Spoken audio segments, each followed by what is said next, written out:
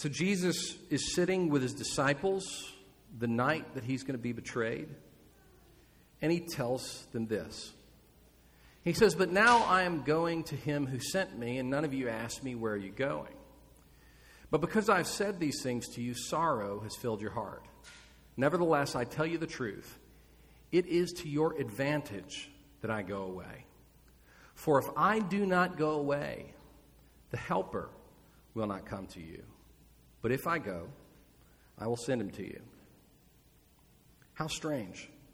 How could it be to the disciples' advantage for Jesus to go away? How could the presence of the Holy Spirit, this helper, how could his presence be better or more beneficial for the disciples than the presence of Jesus himself? I mean, how many times have I thought it would be easier to be a Christian if Jesus was just here in the flesh? But Jesus says the opposite. And I can imagine that as the disciples heard this, they didn't believe him. They were filled with sorrow to hear that he was going away. And yet, amid their grief and probable disbelief, Jesus had a different message for them, that there was something even better on the horizon, namely the Holy Spirit. This is just one example of a theme that I want to explore this morning. Today, I want to argue that the Bible ultimately tells a story of things getting better and better. You might disagree and say, well, according to the Bible, things seem to be getting worse and worse. I agree in some ways. But overall, in the big picture, the Bible tells a story of things getting better and better. The story of human history has improved since the fall of humanity, and certainly since the cross. And that's a controversial claim. Might sound crazy to you. But before you explain it away, let me explain very clearly what I mean. First, the sinfulness of humanity, while at times more restrained than others, is a constant reality. What I mean is this: people in the 21st century A.D. are just as sinful as people were in the 21st century B.C. Yes, it may be more or less restrained in its effects, but sin before it is an action is a disease. Sin is a chronic, lethal disease that we are born with, and every one of us has got it. It is an incurable wound that will kill us all. Human sinfulness is constant. However, when you read the Bible's narrative, when you watch sin unfolding, particularly when you read the Bible from Genesis chapter 3, when humans first sinned, you read from there to the cross of Christ, what do you see in those books? Well, this is what you see. When you read the Bible's narrative between Genesis 3 and Jesus' death, you see the effects of sin accumulating and bringing greater deterioration. Are people getting worse and worse and worse as the story goes on? No. We're just as sinful as we've ever been. We've got the disease, but the effects of our sin were building up generation after generation. Let me give you two examples of this between Genesis 3 and the cross of Christ. First, from Genesis. Yahweh saw that the wickedness of man was great in the earth, and that every intention of the thoughts of his heart was only evil continually, very unrestrained. Yahweh regretted that he had made man on the earth, and it grieved him to his heart. So Yahweh said, I will blot out man, whom I have created from the face of the land, man and animals and creeping things and birds of the heavens, for I am sorry that I have made them. Thus came the flood. That's a pretty sorry state of affairs, wouldn't you say? It's not that man became more sinful. He had the same disease he'd always had, but over time, he restrained it less. We became more comfortable with our sin. We justified it, and the earth was filled with more and more violence. The consequences and effect of sin grew, even though we were just as sinful as ever. So the effects of sin between Genesis 3 and the cross were accumulating. They were causing greater deterioration. That's one example of that in Genesis chapter 6. But a second example is the cross.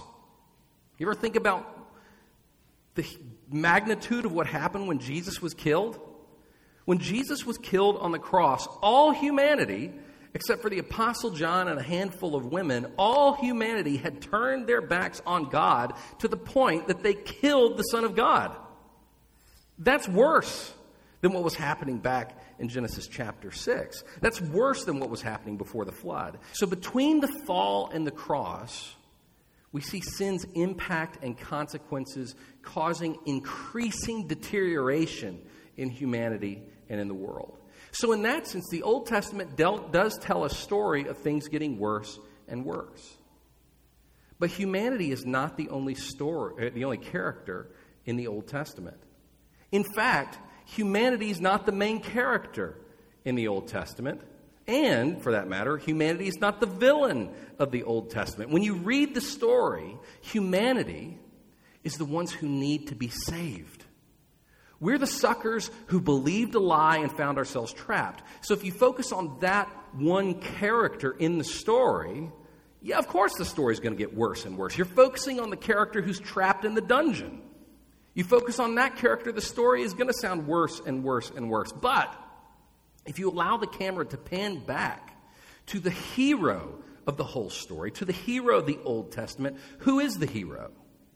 And how is his story being played out? Well, on his side of the story, things are improving. He's making progress in his mission to save humanity. When you read the Bible's narrative between Genesis 3 and Jesus' death, the effects of sin do seem to accumulate and to cause greater deterioration. But in that same period of time, something else is happening. We find God's mission of saving humanity growing, developing, and improving. And there's a paradox here. Or at least two seemingly opposed ideas that are careening toward one another in the Old Testament. The effects of sinfulness are increasing, but the work of the hero, the work of God, is increasing, growing, improving. And where do the two meet? In the cross. When sinful humanity killed the Son of God, our lowest point, that became the means through which God would save us. So again, the Bible tells a story of things getting better and better. And after the cross, the whole thing is resolving. The war is over. The victory is won. You can listen to my sermon from August 20th to hear that part of the story. But what I want to do today is to trace one narrative thread through the Bible that shows God's mission of saving humanity progressing. I want you to see one theme, one little storyline that gets better and better and better along the way. And this narrative thread begins in Genesis chapter 2. A crucial part of this narrative thread is today's text, 1 Kings chapter 8. And what's fascinating to me about this narrative thread is that it doesn't stop at the cross. It extends through the whole Bible. So throughout the Bible, a series of symbols, signs, and types overtaken by better ones, demonstrate God's determination to live with humanity again. He is determined to live with humanity again, and we see this in signs, in symbols, and types throughout the Bible. Now, kids, we talked about this some last week, so I'm going to need your help again, okay? So, kids, when God made Adam and Eve, where did he put them? That's right, the garden. Thank you, Isaac. He's ready. Y'all recited your verses up here. Y'all can be courageous. We've heard you talk already. All right, so he put them in the garden, and who lived in the garden with them? The serpent was there. That's true. The animals were there, but more importantly, who was the most important person that lived in the garden? Yes, that's right. God lived in the garden with them. All right, Isaac and JJ, y'all have answered, so we got to give the other kids an opportunity. All right?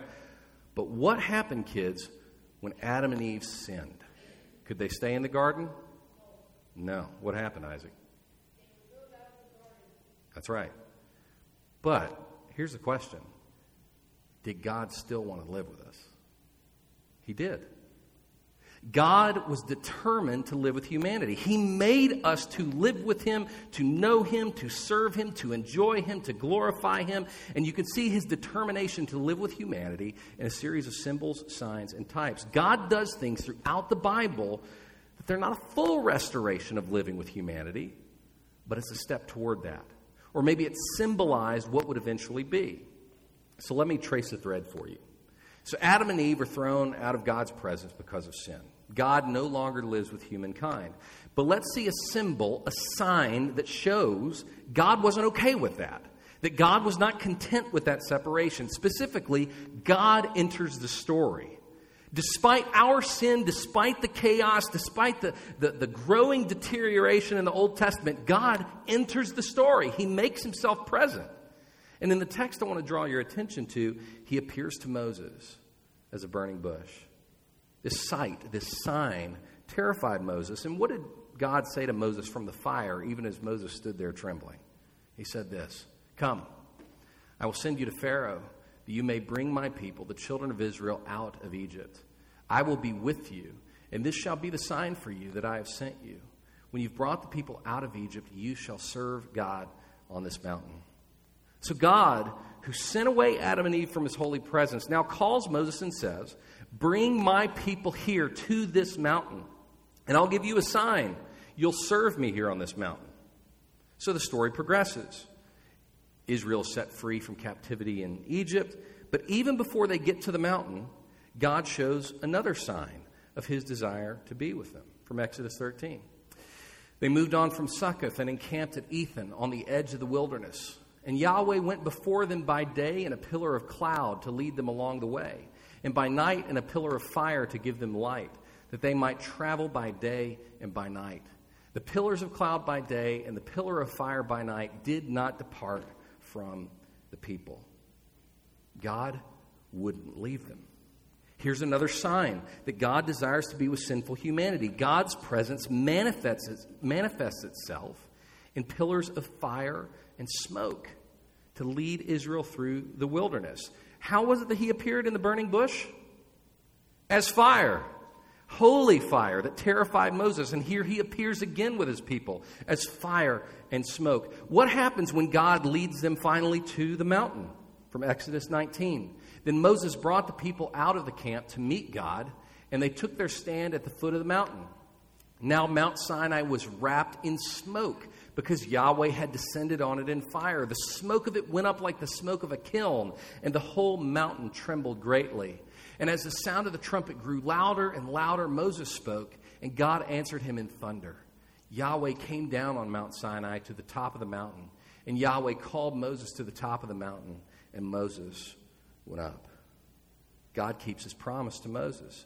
He gives the sign showing that he really does want to be with humanity. He descends with fire and smoke on the mountain, the same presence as the pillars and the burning bush. God's presence is terrifying and holy and dangerous to sinners. But does that change the heart of God? No. He made humanity that we would live with him. So he descends to Sinai to live near his people. But what does God do up there with Moses? He gives Moses his law. And in the law, God tells Moses to make a tent called the tabernacle. The tabernacle would be a holy place where God would live among his people. Notably, when he gives the instructions for how to build the tabernacle, it's arrayed with all these symbols and signs that are reminiscent of the Garden of Eden. The tabernacle is a step toward what had been lost in Eden. Do you see the progression? Slowly but surely, God is more and more among his people in the burning bush, in the pillars, on Sinai, and then in the tabernacle. And as the tabernacle is completed, what happens? God shows up again from Exodus 30. So Moses finished the work. Then the cloud covered the tent of meeting, and the glory of Yahweh filled the tabernacle. And Moses wasn't able to enter the tent of meeting because the cloud settled on it, and the glory of Yahweh filled the tabernacle. Do you see how God's plan is moving forward? This is quantitatively and qualitatively better than things were a year before. But here's the funny thing. If you read the same span of chapters, not focusing on the things that God is decisively doing, but focusing on what humanity is decisively doing, what's the state of Israel during this time? Anybody remember? It's terrible. It's horrible. They are sinning. They are faithless. They are doubting. It seems like they are lost as a goose. But despite the increasing deterioration, Despite our increasing faithlessness, God's mission goes on unimpeded. God is making progress. We see his glory showing up here more powerfully than before. Well, eventually Israel gets to the land that God promised them. And they have a lot of difficulty, trouble, faithlessness, and sin along the way. But finally, in the days of Solomon, they have peace. They're no longer a nomadic people. They have their plot of land. Like Adam and Eve, they have their apportioned property where they are going to live with God. So they make a permanent structure to replace the tabernacle, called the temple. And I want to emphasize that the temple is not the height of this narrative thread. No more than Solomon is the greatest king of Israel. No, the temple is just one more step of improvement. It's one more sign, symbol, or type as God continues to pursue his desire to live with humanity again. And what happens when the temple is complete? Well, let's look again at 1 Kings 8. Didn't think I was ever going to get there, did you? 1 Kings 8, verses 10 and 11. And when the priests came out of the holy place, a cloud filled the house of Yahweh, so that the priests could not stand to minister because of the cloud, for the glory of Yahweh filled the house of Yahweh. Does that sound familiar? It's the same fire and smoke from the burning bush, from the pillar of fire and cloud, from the top of Sinai, from the tabernacle. God has entered the building. Why? Because despite sinful humanity, despite our deterioration, God desires to live with humankind, and his plan will not be thwarted, no matter what we do. Now, as I mentioned last week, the temple would eventually be destroyed. What then? Well, Israel rebuilt the temple in the days of Ezra and Nehemiah. But did the glorious cloud presence of God return? Did God re-enter the building? No. So did God give up on his plan to live with humankind? Not at all. That question, though, lingered, though Old Testament prophets began to tell of one to come. They called him Emmanuel, which means God with us. God would live among Israel again. God would live among humanity again, but not in the fire and the smoke. And all this comes to fruition in John chapter 2 when God enters the building. The Passover of the Jews was at hand, and Jesus went up to Jerusalem. In the temple, he found those who were selling oxen and sheep and pigeons and the money changers sitting there. And making a whip of cords, he drove them all out of the temple with the sheep and the oxen. And he poured out the coins of the money changers and overturned their tables. And he told those who sold the pigeons, "Take these things away. Do not make my Father's house a house of trade." His disciples remembered that it was written, "Zeal for your house will consume me." So the Jews said to him, "What sign do you show us for doing these things?" Jesus answered them, "Destroy this temple, and in 3 days I will raise it up." The Jews then said, "It's taken 46 years to build this temple, and will you raise it up in 3 days?" But he was speaking about the temple of his body. What's the sign that God desired to live among his people? It wasn't the second temple that was built in the time of Ezra and Nehemiah. No, it was Jesus himself. Do you see the progress? Jesus, living with humanity, is way better than the temple. It's way better than the tabernacle, Sinai, the pillar, the bush. The Bible tells a story of things getting better and better. Even as humanity's story seems to worsen, God's mission is improving, quantitatively and qualitatively. Though we do see the fiery nature of God here in this text. But in Jesus, what do we find? We find God made approachable. In Jesus, humanity could touch the face of God without being incinerated. They could embrace him and know him and worship him without trembling for fear because he was God with us. But then, as we already saw earlier, Jesus tells his disciples there's something even better. It is to your advantage that I go away, because then I will send my Spirit. And so after the resurrected Jesus ascends to the Father, what happens next as we continue to trace this narrative thread? When the day of Pentecost arrived, they were all together in one place. And suddenly there came from heaven a sound like a mighty rushing wind, and it filled the entire house where they were sitting. And divided tongues as of fire appeared to them and rested on each one of them. And they were all filled with the Holy Spirit and began to speak in other tongues as the Spirit gave them utterance. What's happening in this story? In the same way that the glorious Spirit of God once filled the tabernacle and the temple, now on the day of Pentecost, the glory cloud, the fiery presence of God fills the church. He fills us as individuals and as a corporate body. The church is now the dwelling place of God. And is that not better? To embrace Jesus and touch Jesus and to know Jesus is one thing. But in his incarnation, Jesus was bound to one place. He was one man. But the Holy Spirit, who fills all God's people, what is he doing? As the gospel spreads and as people are filled with the Holy Spirit, his presence is spreading and filling the whole earth. God's presence is now available to all people everywhere. You don't have to go to the temple anymore to know God, because the temple is filling the earth.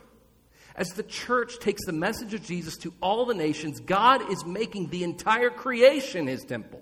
Today, as the gospel spreads, God is living among humanity more than ever before. Listen as I read Solomon's words at the end of 1 Kings 8 and see how applicable they are to this whole narrative thread. So look with me at verses 54 through 61. Don't worry, I know we skipped a big chunk. We're coming back to that next week.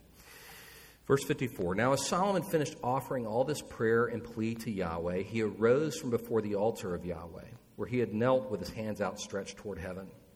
And he stood and blessed all the assembly of Israel with a loud voice, saying, Blessed be Yahweh, who has given rest to his people Israel according to all that he promised. Not one word has failed of all his good promise which he spoke by Moses his servant. Yahweh our God be with us as he was with our fathers. May he not leave us or forsake us, that he may incline our hearts to him. This is what he's doing through the whole story. He's pursuing his people. That he may incline our hearts to him, to walk in all his ways and to keep his commandments and statutes and rules, which only the Spirit can empower us to do. Verse 59. Let these words of mine with which I have pleaded before Yahweh be near to Yahweh our God day and night, and may he maintain the cause of his servant and the cause of his people Israel as each day requires. Why? That all the peoples of the earth may know that Yahweh is God. There is no other. If only Solomon could have seen the end of the story. If he thought the temple was a blessing and a fulfillment of God's promises, just wait. There were so many better things on the way, namely the incarnation of the Son of God and the giving of the Holy Spirit. But consider this, the story still isn't over today. The Bible ultimately tells a story of things getting better and better. Well, what could possibly be better than this? The Holy Spirit filling his people and spreading through the whole earth. Well, we see it in Revelation 21. Then I saw a new heaven and a new earth. For the first heaven and the first earth had passed away, and the sea was no more. And I saw the holy city, New Jerusalem, coming down out of heaven from God, prepared as a bride adorned for her husband. And I heard a loud voice from the throne saying, Behold, the dwelling place of God is with man. He will dwell with them, and they will be his people, and God himself will be their God. He will wipe away every tear from their eyes, and death shall be no more. Neither shall there be mourning, nor crying, nor pain anymore, for the former things have passed away. And he who is seated on the throne said, Behold, I am making all things new. This is our destination. This is our hope. The Bible ultimately tells a story of things getting better and better. Mainly, we see God's heart and his unfolding plan to live with humanity again. But here's the question I want to pose, and we're going to address it next week. How should this vision, this hope of God living with us, how should this narrative thread of things getting better and better, how should that impact the way we view ourselves? and the way we view the world? How should that impact the way that we live and love and lead among our people and places? Come back next week and we'll see how this beautiful story takes root in our own lives of serving Christ among our people and places. But to conclude the story for today, our conversation, do you realize that God desires to live with you? That in eternity past, He saw you and He loved you and said, I want to take up residence with this one and to make them my child. That it was for love that the Son of God left the glory of heaven, that God might take up residence with you. Christian, how easy it is for us to forget and just live life as though it's me out here, not recognizing that God is with us, that His love and His power rest on us because of the work of Christ. If we could wake up every morning remembering that we have something even better than what the disciples had or than what Israel had, that we have God with us through His Holy Spirit, you would think that would radically transform our lives. The way we think, the way we live, the way we love. So this week as you go remembering the love of God, the power of the cross, and this reality that God is with you, that He might transform your life and fill your world through you. Let's pray. Father, we thank You that when we sinned and we were separated from You, that You didn't just write us off, that You loved us anyway, that You pursued us even to death on a cross. Thank You for the promise of the indwelling Spirit, that You are with us. Help us, Lord, to live every day in light of this good news, that we are today closer to Eden, and even something better than Eden, than we ever have been before.